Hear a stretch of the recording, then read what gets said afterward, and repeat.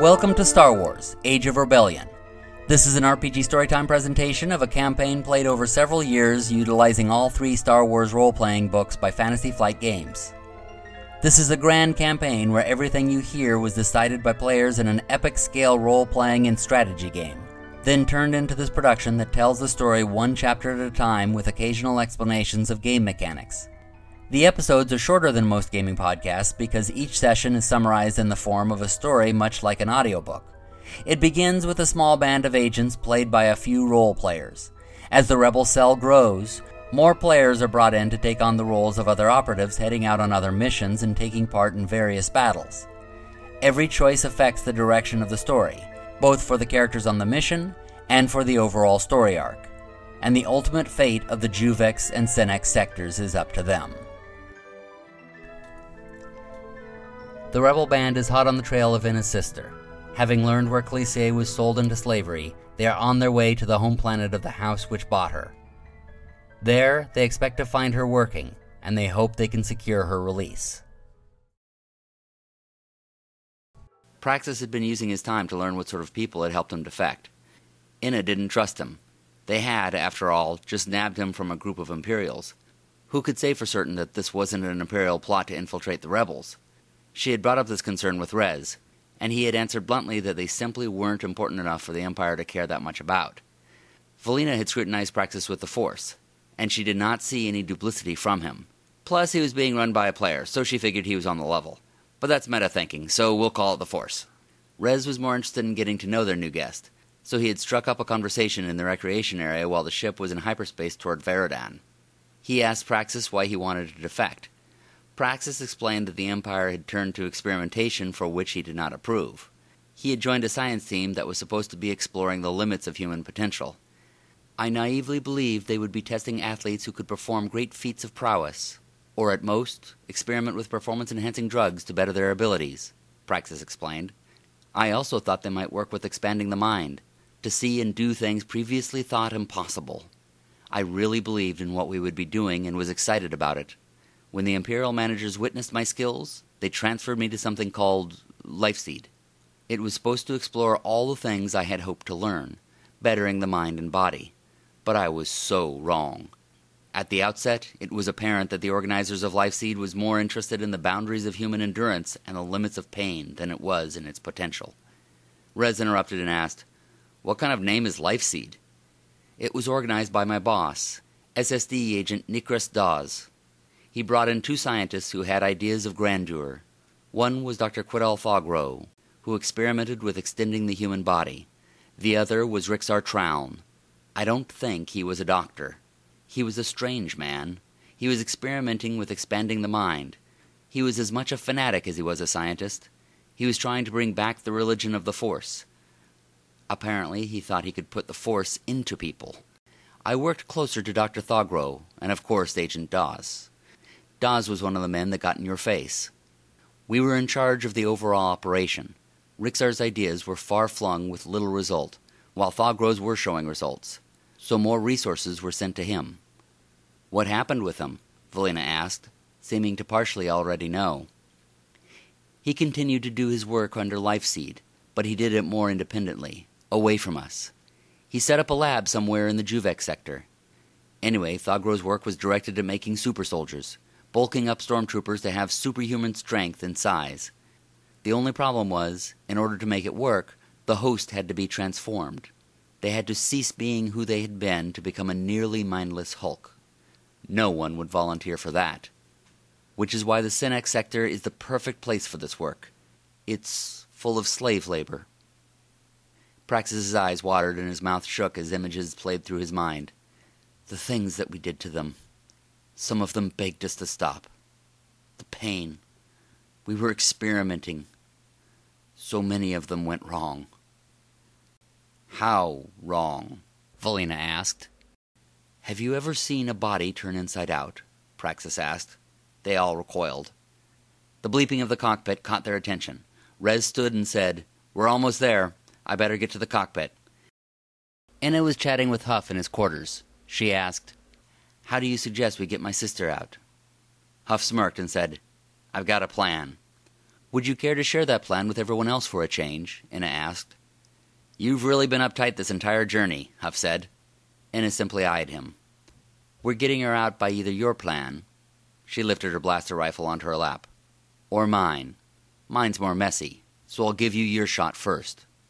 Oh gee, thanks, Huff said.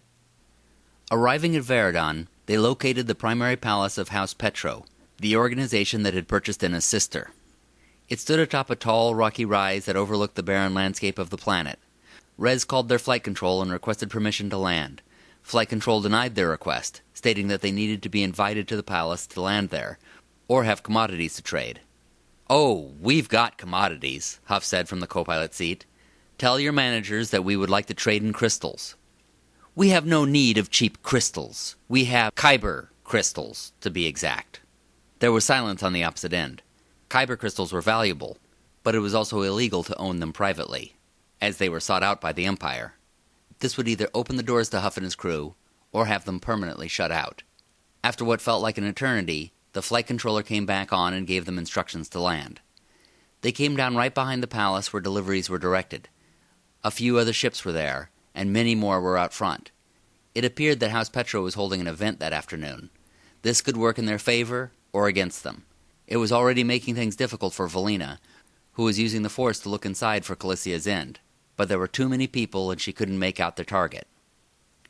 As soon as the ramp was down, Inna was marching down it, and Huff had to catch up with her carrying a bag that ostensibly held Kyber crystals. It only had a few, but he had stuffed it with machine parts so it looked full.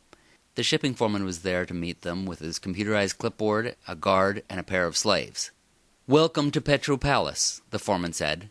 I am authorized to make a proper trade or fair payment for your offerings. But first, let me see the merchandise. Nope, only for your leader's eyes, Huff said. Her Royal Highness does not see spontaneous visitors, and she is occupied at the moment. But I am authorized. She'll see me because she'll want this, Huff said, holding out a couple of Kyber crystals. Sir, this is our policy. You will reveal your cargo. Nope, leader's eyes only, Huff insisted. Sir, open your bag. Praxis stepped forward with one hand held forward, but instead of a gun in his hand, he held his imperial credentials. This is business of the Empire. These gentlemen have business that Queen Anatomy Petro will want to attend to personally. I know that she is currently engaged in a celebratory engagement, so now is the perfect opportunity for you to present us to Her Highness. The foreman had no choice but to immediately capitulate to Praxis's demands, and he said, Right this way. Huff eyed his new arrival and said under his breath, Okay, you can come. They walked through the import warehouse, then down a narrow corridor toward the center of the palace.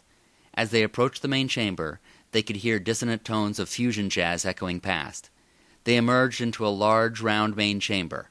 Stadium seating surrounded a lower stage in the center where a band played. They faced the Queen and her royal entourage.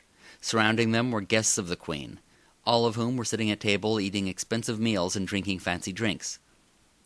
As the band finished, the audience snapped their fingers in approval. A member of guest relations approached the group that had just entered and asked how they would prefer to be introduced. Captain Huff, came the reply. As the band left the stage, the guest relations representative stepped onto it and declared, Before our next scheduled guest, we have a surprise offer for your Highness. It comes from Captain Huff. The representative bowed and shuffled off the stage as Huff strode on. Do we have a plan?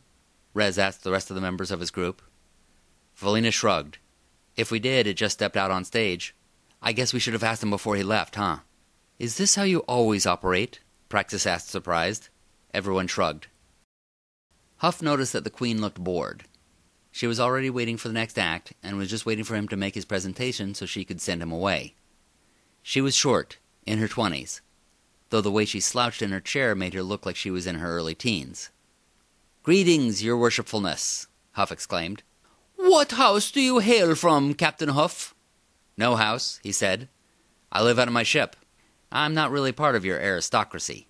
Then why should I listen to you? She asked, already looking away. Because of this, he said, and he yanked out a single Kyber crystal for all to see. Others in the room gasped, and their reaction returned the Queen's attention to Huff. She knew vaguely what it was, but her advisors had to tell her how valuable it was. That hardly made a difference, as she was already enamored with its beauty. "I want it!" she shouted, grasping out a hand. "You want it?" "Yes." "Well," Huff said as he secretly folded the crystal into his hand. Then he threw a credit into the air. Everyone's eyes followed the small object, thinking it was the kyber crystal. Huff drew his blaster pistol and shot the credit out of the sky. The guards drew their weapons and aimed them at Huff. The advisors jumped in front of the Queen. Huff just twirled his gun and stuck it back in his holster. "Not to worry, everyone," he called out to a gasping, fearful crowd. "There are plenty more kyber crystals. Because, you see, we have crates of these. So many we don't know what to do with them but use them for target practice. I figured you, my lady, would have good enough taste to value them as they should. What is it you wish to trade for these crates?" one of the advisors asked. Praxis leaned over to Rez and whispered, "Do we really have crates of these?" Rez shrugged, then thought about it and shook his head. Valina had her eyes closed. She was reaching out with the force again to try to find Khaleesi in the crowd. She saw her briefly in the room they were in, further toward the back. But when she opened her eyes to see, she lost her. She looked at Inna and said, "She's here." "I'm looking for some servants," Huff said. "I hear you have some of the best, the most obedient and well-behaved. I personally need a personal assistant, if you know what I mean." He said the last part slyly, raising his eyebrows. The Queen's confused reaction showed that she didn't know what he meant. So he cleared his throat and went on to describe the perfect assistant for him. And he described the way Inna had said Khaleesi looked. "I am sure we have a servant that appears like that, and others that will please you," Queen Anatomy declared. "You are to be made comfortable, and we will bring servants to you until you find the ones to your liking." "It would be an honor, Your Highness," Huff said, bowing slightly, and his band was shown to a table further up toward the back. Rez was satisfied with the seating. It was near a bar. Inna was not happy with it, as it was on the opposite side of the chamber that her sister had been spotted. "Don't worry," Huff said. "If she's a servant, they'll have her around here serving us sooner or later." Inna clenched. She did not like thinking of her sister serving anyone. But they had to keep up the ruse. Rez leaned across the table and asked, "Do we have a plan here?" Huff put out his hand and waved it as though to say, "Somewhat." "I have a bad feeling about this," Praxis said. "What's there to worry about, guys? I have it all under control," Huff said. "We do not have crates of kyber crystals," Valina hissed. "A little exaggeration," Huff admitted. "A little?" Valina said. "You don't even have that bag filled with them." "There'll be enough to buy Khaleesi her freedom," Huff said. "But what if they're expecting you to buy more? Or you spend it all on drinks and food and don't have the promised crates?" Valina asked. "Well, Huff started, but then a servant approached their table. It was a tall Chiss man. Someone Valina had noticed was organizing the other servants earlier. "Can I bring any of you something to drink? Or an appetizer or something?" he asked. Huff and Rez both ordered expensive drinks, and the rest ordered something more basic with less alcohol. The Chiss man bowed and walked away. As soon as he was gone, all of them leaned over the table closer to one another. "We aren't going to need to pay them," Huff whispered. "Oh, this'll be good," Inna said. "When it comes time to pay, and Khaleesi is close enough, we'll grab her and run for the ship." Everyone was repulsed. "That's a terrible idea," Rez said. "Why? We save money." "They're all around here," Rez argued. "Our escape route is down a narrow hall." "What do you suggest?" Huff asked. Rez offered, "What if, when we get her around here, someone get on the other side, cause a distraction? Or maybe if she's over there, that person grab her and someone else distract. You also have someone else closer to the Queen. The distraction gets the guards to go over to them. Then that one guy runs in and grabs the Queen. Someone clears the hallway." A servant dropped by the table and everyone sat up straight in their chairs as though nothing was happening. Then as soon as the servant was gone, they leaned in again. "What are you talking about?" Valina asked. "You say mine is too complicated. I'm talking about a simple snatch and grab, and you're talking about kidnapping the Queen," Huff said. "It's just a thought," Rez said. They were interrupted again by a servant of the Queen bringing several slaves and lining them up before their table. None of them were Khaleesi, so Inna turned away immediately. Valina felt something from the slaves, but she had trouble figuring out what. Huff and Rez knew that they needed to keep up the ruse, and several of them were rather hot, so they stared a moment. Then Huff said in a demanding voice, "They're not quite right. Bring me some more." As the slaves were led away, Valina realized what it was she was feeling. One of them, a young teenager, had powers within him only she could detect. It was the Force. It was strong within him, but he probably didn't know it, and he was led away back to the slave chambers. As soon as they were gone, the group leaned over the table and began talking again. "When do we make our move?" Rez asked. "As soon as Ina's sister is here," Huff said. "What move are we making?" Praxis asked a little loudly. Everyone else hushed him. "Wait, are you drunk?" Valina asked. "Hey, I haven't been this free in a long time," Praxis said happily, and he ordered another drink. Valina pulled him toward her over the table. "We all need our heads together here. If we're going to pull off this plan successfully, we need it to actually be a plan. Now, I don't see why we don't just buy Ina's sister. A Kyber crystal will pay for her and several more slaves. You have at least one, unless you actually blasted it." "No, you see, it was sleight of hand. I switched the Kyber crystal with a credit and—" "Where's Ina?" Rez asked. Huff and Valina looked around, suddenly surprised. "She wandered over to the other side," Praxis said. They looked over in time to see Ina disappear out the main door on the opposite side. None of them knew exactly where it led, so Valina closed her eyes and concentrated so she could watch what Ina did. Clyssie was walking down the main hall carrying some plates from the kitchen toward the great chamber where the celebration was taking place. A figure rounded the corner and nearly ran into her. Clyssie desperately held onto the plates, but one of them fell. The figure grabbed it and brought it back up. "I'm so sorry," Clyssie said, begging for forgiveness as though her life depended on it, because it possibly did. Then she recognized the figure. It was Ina. Clyssie's jaw dropped and her face glowed with hope. Ina made a shushing expression with her lips, getting it immediately. Clyssie curtsied and said, "Excuse me, ma'am." Ina leaned in as though looking at the food. She whispered as she did, "We're here to get you out of here, but you're going to have to get into one of the lineups in front of us." She then said louder, "I'm going to have to buy one of those. In the meantime, where's the restroom?" "That way, miss," Clyssie said, pointing toward a pair of doors. Ina nodded and headed for the restroom. The two sisters looked back at one another as they parted ways. Inside the main chamber, the Queen asked Huff how he and his friends were enjoying the hospitality of House Petro. "The drinks are okay," Huff said. "We're still waiting for the food." The Queen kept wearing her smile for him, but it faded as she turned away. "Where is this man's food?" she shouted temperamentally. The Chiss who had spoken with them earlier said he would go check on it and hurried away. "And bring them more slaves," the Queen continued, and she smiled at Huff with whitened but very crooked teeth. He bowed back. Valina noticed one of the advisors watching them suspiciously, and she could tell he didn't trust them. She began concentrating on him. The food came to the table about the same time as another lineup of slaves, both by servants getting things moving as fast as possible. The food was accompanied by the Chiss slave they had seen earlier, and the slaves were accompanied by the advisor who had been eyeing them suspiciously. As they were being taken to the table, Clyssie was carrying food to another table. She placed the food somewhere randomly and hurried up to get into the line. "Which one of these would you like to take?" the slave servant asked. "Or do you have a special agenda?" the advisor asked. Valina opened her eyes and looked the man straight in the eye. "Watch yourself, Darga Nutfree." "How do you know my We wouldn't want the Queen to know about that stash of Elenium quartz you've been stashing away for yourself, would we?" The advisor excused himself and got as far away from the table as he could. Someone at a distant table started complaining that their food had not reached them. Someone else complained that plates had gotten dropped at their table all of a sudden. Someone was going to get a whipping for this if it was an accident, and worse if it was on purpose. Huff was pretending to have difficulty deciding which slave to pick. Ina kicked his chair to hurry him along. Huff's eyes landed on Clyssie. "That one," he said. Clyssie looked relieved, and so did Ina, but they resisted running to one another. The Chiss told the others, "All right, everyone, let's go back to work." He had a way of saying that decidedly, but as one of them. "We'll take you too," Huff said. "What, sir?" the Chiss asked. "I'd say this crystal should be able to get me 5 slaves, right? Plus the meal and the drinks. What say you, Petro Queen? 1 crystal for 5 slaves?" "4 slaves," she called back. Huff saw the hubbub about the misplaced food growing, and he didn't want to waste time haggling. "Okay, 4 slaves and the food and drink." "Food and drink too?" she said. "With the drinks you got, 3 slaves." Huff looked over at Praxis. He had several expensive bottles of liquor he had ordered to take with him. "Fine," Huff said. "For our last we'll take—" "The boy," Valina said. "The what?" Huff asked.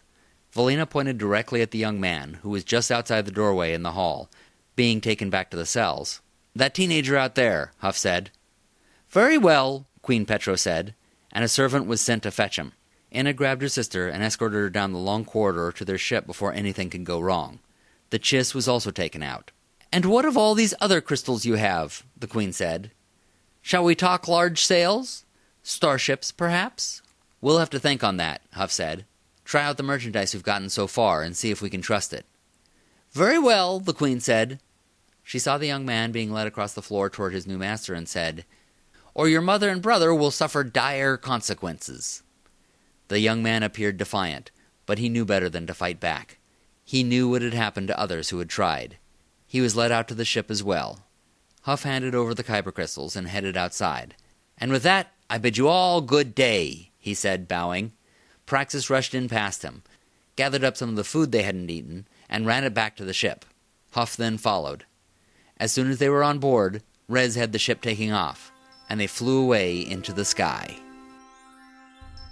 This has been an RPG Storytime presentation of Age of Rebellion.